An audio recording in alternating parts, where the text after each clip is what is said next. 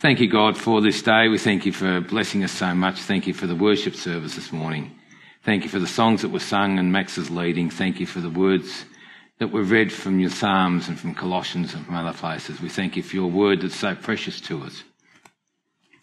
Father, now we just ask that you just be with us as we open your word, that you'll anoint the words that are spoken this morning, that they may come from you and they may be for you. And we just commit this day and the rest of this time to you in Jesus' precious name. We pray for that in his loving and precious name. Amen. Well, this morning, if you have a Bible, if you open up to Luke chapter 10, verses 25 to 37, and no doubt you've seen this passage once or twice before, but we'll just see what God's going to have a look at it this morning. So it's 25 to 37 in Luke chapter 10, and the heading would be the Good Samaritan. So I'm reading from the RSV, so it might sound a little bit different than yours. And behold, a lawyer stood up to put him to the test, saying, "Teacher, what shall I do to inherit eternal life?" He said to him, "What is written in the law? How do you read?" And then he answered, "You shall love the Lord your God with all your heart, with all your soul, with all your mind, strength, and with as your neighbour as yourself." And he said to him, "You have answered right. Do this and you shall live." But desiring to justify himself to Jesus, "And who is my neighbour?" he said. Jesus replied, "A man was going down from Jerusalem to Jericho, and he fell among robbers. So they stripped him and beat him and departed, leaving him half dead. Now by chance a priest was going down the road, and when he saw him, he passed by on the other side. So likewise a Levite, when he came to the place and saw him, passed on the other side. But a Samaritan, as he journeyed, came to where he was, and he saw him and had compassion, and went to him and bound up his wounds, pouring on oil and wine. And then he set him on his own beast and brought him to an inn, and took care of him. The next day he took him 2 denarii, and gave to the innkeeper, saying, 'Take care of him, and whatever you spend, I will repay you when I come back.' Which of these 3 do you think proved a neighbour to the man who fell among the robbers?" He said, "The one who showed mercy on him." And Jesus said, "Go and do likewise." Well, we've all read this passage many times, and no doubt there's been sermons. I don't recall hearing a message on the Good Samaritan any time lately, but I like to use the lectionaries to be able to get my messages, and so this week was on the Good Samaritan. I did use this message once before, a few years ago at Kahuna, but so we went down and had another look at it. So see what God can really show us this morning and do that.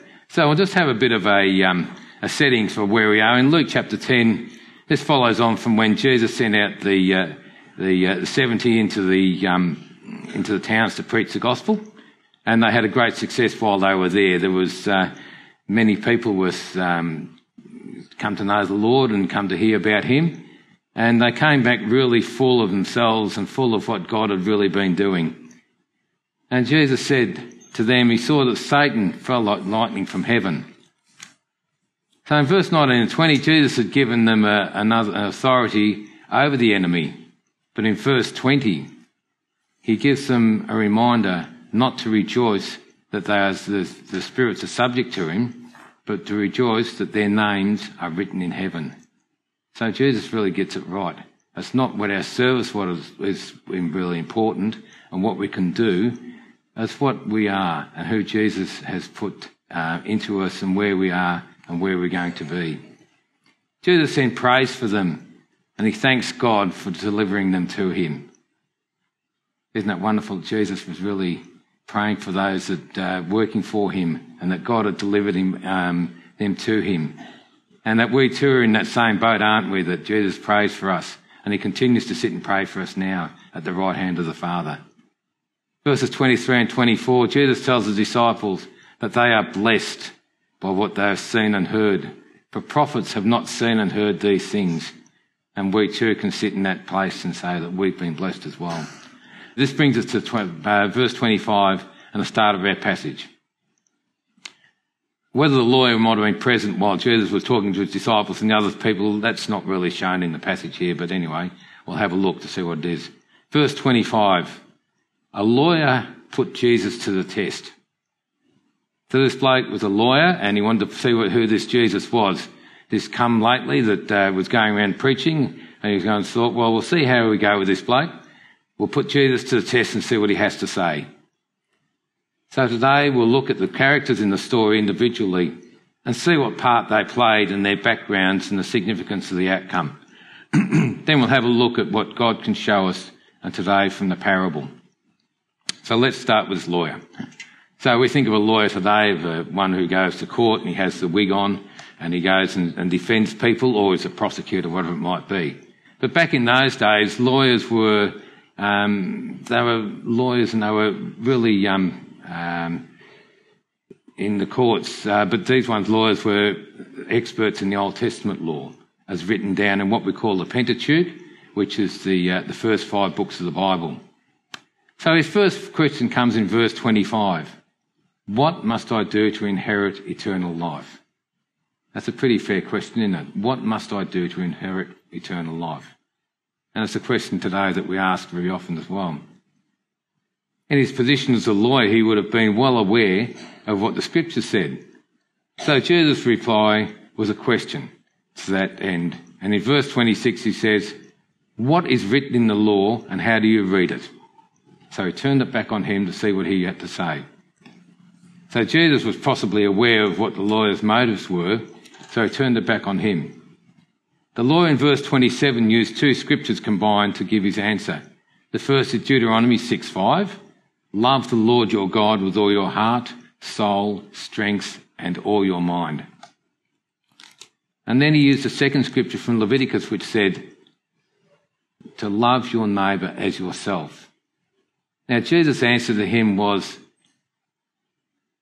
do this and you will live. His answer was, do this and you will live. If you love the Lord your God with all your heart, soul and mind, and love your neighbour as yourself, you can do this and you will live. And when you get to the end of the parable, once again Jesus says a similar words. So before the lawyer asked the second question, he's got time to ponder on what Jesus had to answer and what he said under the law. And as a scholar of the law, he would have known that under the law no one can be saved. The law was there to point people to the one who could save. The only way anyone could live under the law was to obey it to the letter, all of the time. And that was the only way you could do it. So the lawyer would have known it was nearly impossible under the law to have eternal life. This is also written about by Paul when he wrote to the Galatians, and the Galatians were being pressured by a group which was saying they must be circumcised, must go back to the law. And Paul impressed upon them at this time. Galatians 3:10 said, cursed is everyone who doesn't abide by all these things written in the book of the law and to perform them. So the only way under the law that anyone could become into eternal life was to obey all of the law. And then Jesus, when he came to fulfill the law.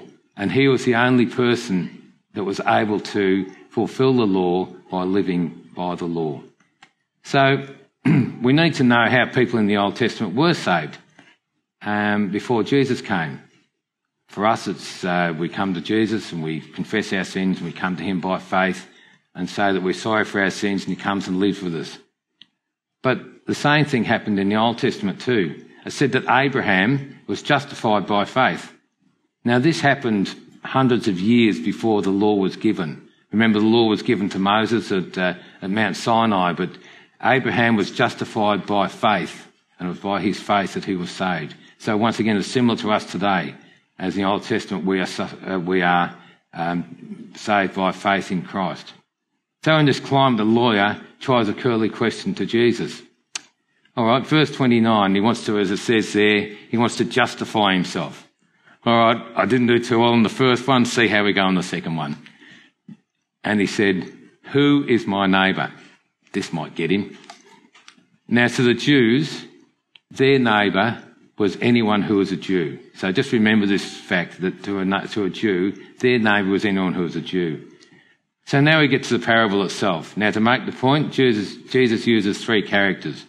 Before we look at the characters, the story is based on real places and situations. As Dick would know, when he was over in Israel, he possibly went down the road from Jerusalem to Jericho, and it's two busy towns, and it's quite a busy road and a thoroughfare, and many people went up and down this road. And on that road was a dangerous place. I'm not too sure. I think I've been told that it might have been in a chasm or something like that.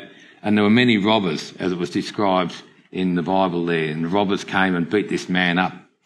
Now, these robbers weren't just your ones that go and pickpockets and that sort of thing. These are pretty violent people, and a lot of them ended up being in jail and things like that. And they were actually more like what we'd call a bush ranger or a highwayman, as they used to have in the old days. And they're extremely violent people.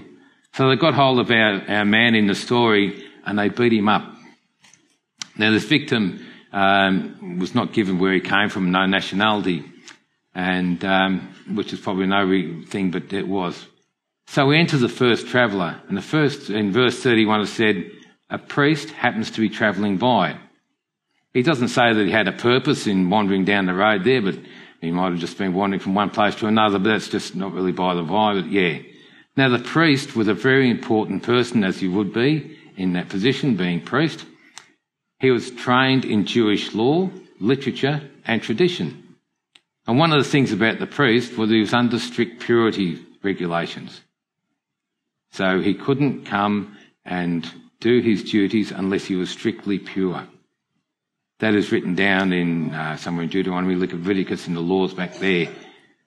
So before he was able to perform any rites at the temple, he was brought in and he was checked over to see if there was any defects and anything, skin deficiencies and things like that. So he was not to be unclean. So one of the regulations was that if he touched a dead body, they were unclean for a certain period and couldn't perform their rites at the temple. So imagine the scene. He's walking down the road and there's this bloke who's lying there bloodied and beaten up. And if I look from here across to someone in the front row even, and they're lying there, I can't really tell whether they're alive or not. So what does the priest do? He's got a conundrum. Do I go and touch him and become unclean, or what else do I do? So he took the second option and he walked past. And that's what the law taught him and his position. He was bound by the law to worry about whether I'm going to be unclean or not. His tradition was doing that. But these traditions have been passed down from his predecessors. Originally the law was given and the Pharisees and the others were to look after the law, and it was just over the years it was polluted and things were added and things were added and things were added. It wasn't the original law that they were now living under. So do you think that this man's actions were lost on the lawyer? We probably don't know that, but it's just something maybe we can ponder upon. Enter the second person travelling down the road. In verse 32 we see the Levite. Now the Levites too worked in the temple. They were from the tribe of Levi. They cleaned and manned the temple, took part in slaughtering the sacrifice. They were considered lower level priesthood. They had purity regulations as well, but not as strict as the ones that the priests had. We don't know why the Levite didn't help him either. Maybe it was fear that he too may have been attacked, or maybe it's just because it's a parable for the purpose of the story. Pardon me, Jesus used another Jewish leader to point out to the lawyer about the law.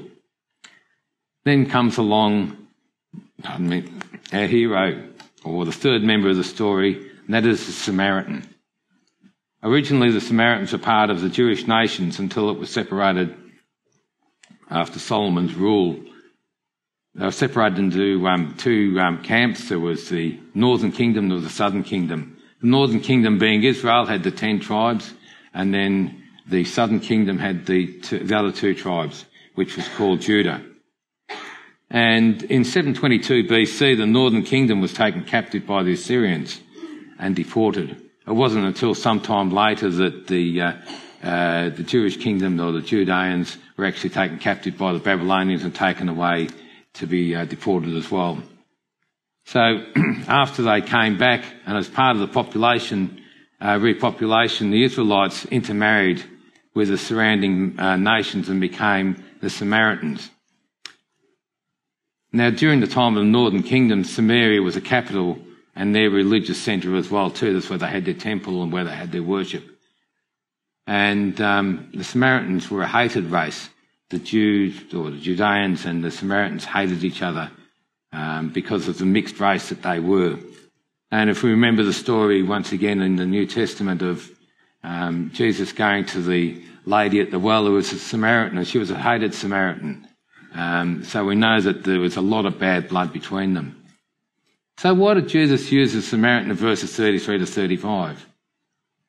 So possibly it was to answer the second question the lawyer asked. And that second question was, who is my neighbour? As said before, the Jews considered only Jews as their neighbour. The lawyer would have been well aware that the Old Testament law said otherwise. So one example of this is Leviticus 19:34. And it says here, the stranger who sojourns with you shall be to you as a native among you, and you shall love him as yourself. For you were strangers in the land of Egypt. And the thing at the end says, I am the Lord your God. This was taken something that God said, that the stranger among them were their neighbours. So it wasn't just the Jews that were neighbours, it was others. This is pretty damning evidence of who his neighbour is. So once again, Jesus turns the question back on the lawyer. Verse 36, which of these three do you think proved to be the neighbour to the man who fell among the robbers? And verse 37, the lawyer answered, the one who showed mercy. So for the second time in this passage, Jesus said to him, go and do likewise. We don't know what happened after that, or if there were crowds, whether they picked up on what Jesus had to say as well and whether they got the point. We could finish the story here, but let's just see how it affects us today. As it mentioned at the start of this message, many hospitals and charities have been started on these teachings, but there is more than just doing good to others. As followers of Jesus, we are to help the widows and orphans in their need. And in Matthew chapter 25, verses 34 to 40, we read another familiar passage. Verse 34. Then the king will say to those at the right hand, come, O blessed of my Father, inherit the kingdom, prepared for you from the foundations of the world. For I was hungry and you gave me food. I was thirsty and you gave me drink. I was a stranger and you welcomed me. I was naked and you clothed me. I was sick and you visited me. I was in prison and you came to me. Then the righteous will answer to him, Lord, when did we see thee hungry and feed thee, or thirsty and give thee drink? And when did we see thee a stranger and welcome thee, or naked and clothe thee? And when did we see thee sick or in prison and visit thee? And the king will answer them, truly I say to you, as you did to one of these least of my brethren, you did to me. So we are to show compassion. We are to show compassion to those in prison, to those that are weak, for those that are hungry. And when we do that, we are showing the love of Jesus to them as well. But do we do this out of duty or out of tradition? If we do, then we're the same as a lawyer who relied on the law. Our motivation is to serve and to do to others comes about from our relationship with God. We need to have a true relationship with God through Jesus. It's a matter of how our vertical relationship with God is, as how our horizontal relationship is with others. So it's our vertical and our horizontal. We can get caught up in the social gospel the Son has, where our efforts are worthy but lacking our calling. We see people as objects to be pitied and helped, not as God sees them. They are made in God's image, and we need not only to care, but have a relationship with Jesus. We support a charity, a mission called Feed the Hungry. And like many other organisations, they go and they feed 250,000, 300,000 people a year in Africa and in South America and places like that. But that's not their sole motivation. Their other motivation is that they also preach the gospel and they see people come to know Christ. And that's our motivation when our relationship with God is right. And then our relationship with people becomes more, that they're more than just objects of pity, more than just people to be fed. They are what God wants to see them. He sees them as in his image, and that he wants to see them in his kingdom as well too. This is where our relationship with God is put into place. We need to see people as God sees them and have the same compassion that Jesus showed. And if we look at some of the times when Jesus healed people, it says that he had compassion on them. How can we show Jesus compassion the same way he does? This kind of thinking can really test us. So, how do we see the unlovely among us? How do we see those that don't have the same ideas as us? How do we see people that might rub us up the wrong way? It comes back to our relationship with God, doesn't it? If we have a good relationship with God and we see the people that we're meeting and working with, then we'll see them how God sees them. In the passage in Matthew where we care is where we do the least of these. This relationship can be tested with our brothers and sisters in Christ as well too. Among the church people, among the people that we sit here each Sunday and the ones we meet with, those from different churches, a relationship with them too can be sometimes strained and broken. So how do we live out what is said in John 13:35? By this, everyone will know that you are my disciples if you love one another. Once again, it comes back to our personal relationship with God, how we do that, and our relationship as a group, one to another too. We need to keep the vertical right so we can keep the horizontal right. We're challenged to do this daily. So let's encourage one another. Let's build each other up. Let's love each other as Jesus loved him. And never forget that God loves us, and that in that God first loved us that we can love others. Our challenge comes from verse 37 in Luke 10. And it's a big challenge, and that's not only to everyone sitting here, but to myself as well. Go and do likewise. So this morning, if you do need prayer, please, the elders are here and others. If you need prayer, just come and see us, and we'll sit and pray with you. So we'll just close in prayer. Thank you, God, for your word. Thank you for what you've been able to teach us this morning. Just be with us as we go our way and just bless us. In Jesus' name we pray. Amen.